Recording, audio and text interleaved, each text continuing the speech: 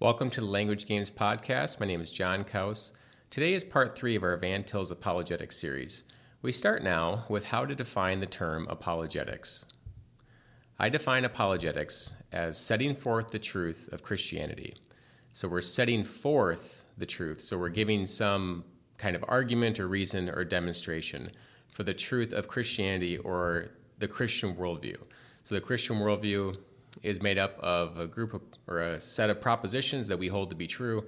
We are putting arguments forth for the truth of the whole. Now, even if we, let's say, defend the truth of a particular proposition, we're still doing that in the context of defending the entire worldview. Now, naturally, when we defend the truth or set forth the truth of Christianity, we then deny all contradictory worldviews to Christianity. So all non-Christian worldviews are then denied by our doing this. All right, so what does this look like to give an argument, to give some kind of demonstration for a proposition?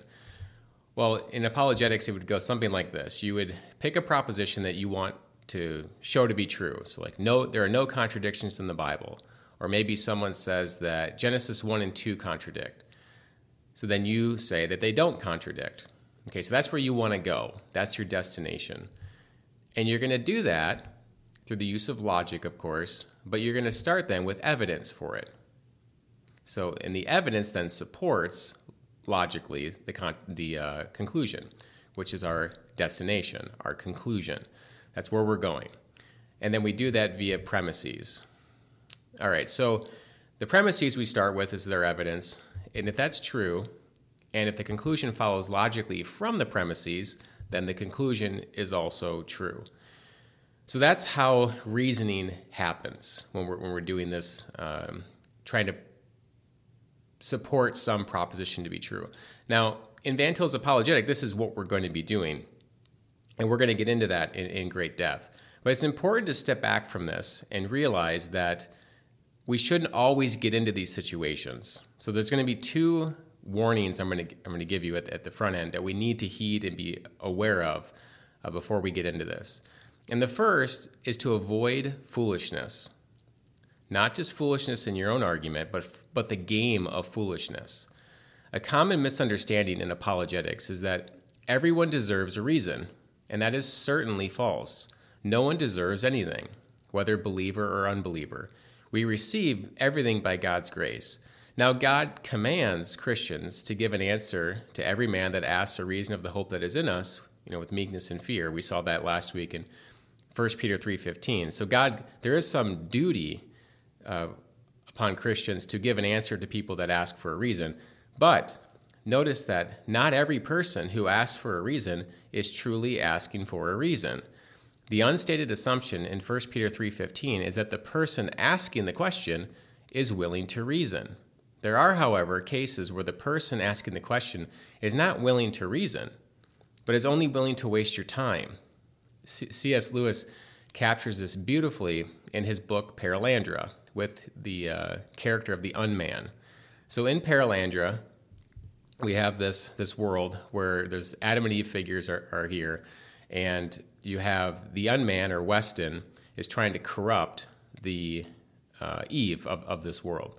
And Ransom is there to protect Eve from being corrupted. And so you have Ransom interacting here with Weston, or the unman. Ransom, it said. Well, said Ransom. Nothing, said the unman. Ransom, it said again. What is it? Said Ransom sharply. Nothing, it answered. Ransom, this time he made no reply.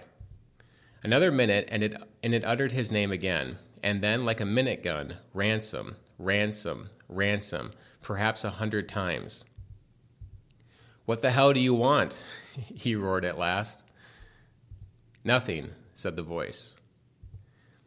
Next time he determined not to answer, but when it had called on him about 1,000 times, he found himself answering whether he would or not, and nothing came the reply. If the attack had been of some more violent kind, it might have been easier to resist. What chilled and almost cowed him was the union of malice with something nearly childish. For temptation, for blasphemy, for a whole battery of horrors, he was in some sort prepared. But hardly for this petty, indefatigable nagging as of a nasty little boy at a preparatory school. Then all at once it was night. Ransom, ransom, ransom, ransom, went on the voice. And suddenly it crossed his mind that though he would sometime require sleep, the unman might not. When I used to engage in apologetics in college, I would reason with anyone who expressed interest. Many times, though, the conversation felt like a waste of time because the opponent wasn't really listening to what I said. He would just move on to another objection. It was a trap. If I ended the conversation, I thought I had lost because there was some objection that he was going to give that I did not answer. So I never ended the conversation. I just sat there waiting for whatever nonsense came out of his mouth next and then had to answer it. And I just sat there, dependent on either him getting bored, tired, or maybe distracted by some other obligation. Whatever the case, I had to sit there. He could deny truth. He could reject the use of logic. I was bound to engage with this person, or so I thought. But I was wrong. I let the conversation go off the rails because I did not understand what was happening. We were not engaging in apologetics. He was trying to lure me into a game of nonsense, and I dove head first. But apologetics assumes that we are not playing the nonsense game. The apologetic game is a game of reason. We do not play the unman's game. It is on the apologist, though, to keep the unman at bay. The unman needs to enter the game of apologetics, but to do that, he needs to stop being the unman. The Bible talks much about this. Proverbs 14:7, "Go from the presence of a foolish man, when thou perceivest not in him the lips of knowledge." Proverbs 17:12, "Let a bear robbed of her whelps meet a man, rather than a fool in his folly." Speak not in the ears of a fool, for he will despise the wisdom of thy words. Proverbs 23:9. Proverbs 29:9, "If a wise man contendeth with a foolish man, whether he rage or laugh, there is no rest."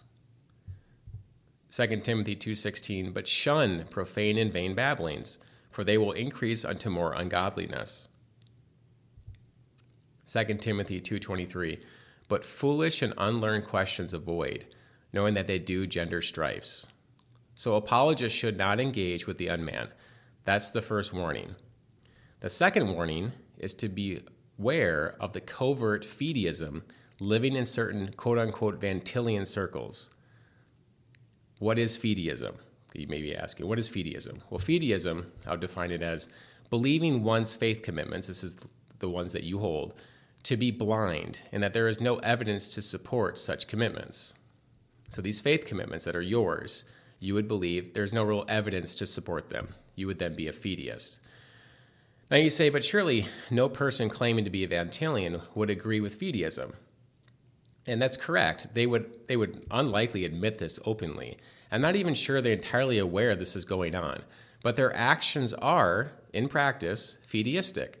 Wittgenstein used to say that if you want to know what someone believes, just watch how he acts. Just watch him. These, I wouldn't even say they're Vantillians because they either outright reject the transcendental argument or they just avoid it altogether, which means they just avoid the argument altogether. And they want to just sit back and talk about Van Til's theology, and they want to emphasize that first before going into the argument. The problem is they never go into the argument. Well, Van Til's work, if you read his books from 1932 with the Survey of Christian Epistemology all the way into the 1970s, the transcendental argument, whether it has that name or not, that argument is fundamental to everything Van Til writes. Even his work on systematic theology is filled with that apologetic, with that argument. So if you are in practice against the argument, against his transcendental argument, don't think it's useful, don't think you need to use it, or you don't even want to get into it, are you really a Van Tillian? I don't think so. I don't think you can be. It's what distinguishes Van Til mostly from other people, from other theologians of his time and people previous to him, is the argument. That's what's distinct about being a Van Tillian. But we need to be careful here, though, because some people want to get into Van Til's theology, which is wonderful. I think Van Til's theology is great. But they do that to such a point where they just avoid the argument altogether. And at that point, if you're not ever giving arguments, you're not ever doing apologetics, which then in practice, you're just a fideist. Okay, you don't actually believe there are arguments to give another person. Now, you may say, well, they would appeal, of course, to the inner testimony of the Holy Spirit as evidence for their own faith. And yeah, they probably would do that. So maybe we'll call them fideism light. Okay, they're believing one's faith commitments to be blind and that there is no evidence to give an unbeliever to support such commitments. So they are fideism light. But that is not Van Til. That is the opposite of what Van Til taught. This is not Van Tilian.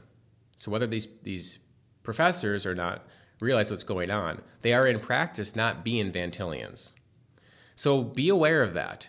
Van Til is about giving arguments for the faith, and they are philosophical.